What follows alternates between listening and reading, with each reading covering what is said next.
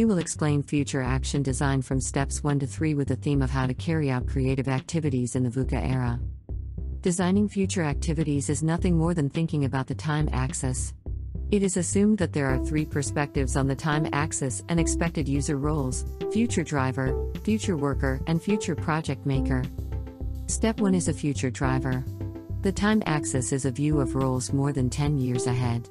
People who can catch the story centered on their sensibilities and imaginations. We will create materials that connect to the theme with a new sense of direction.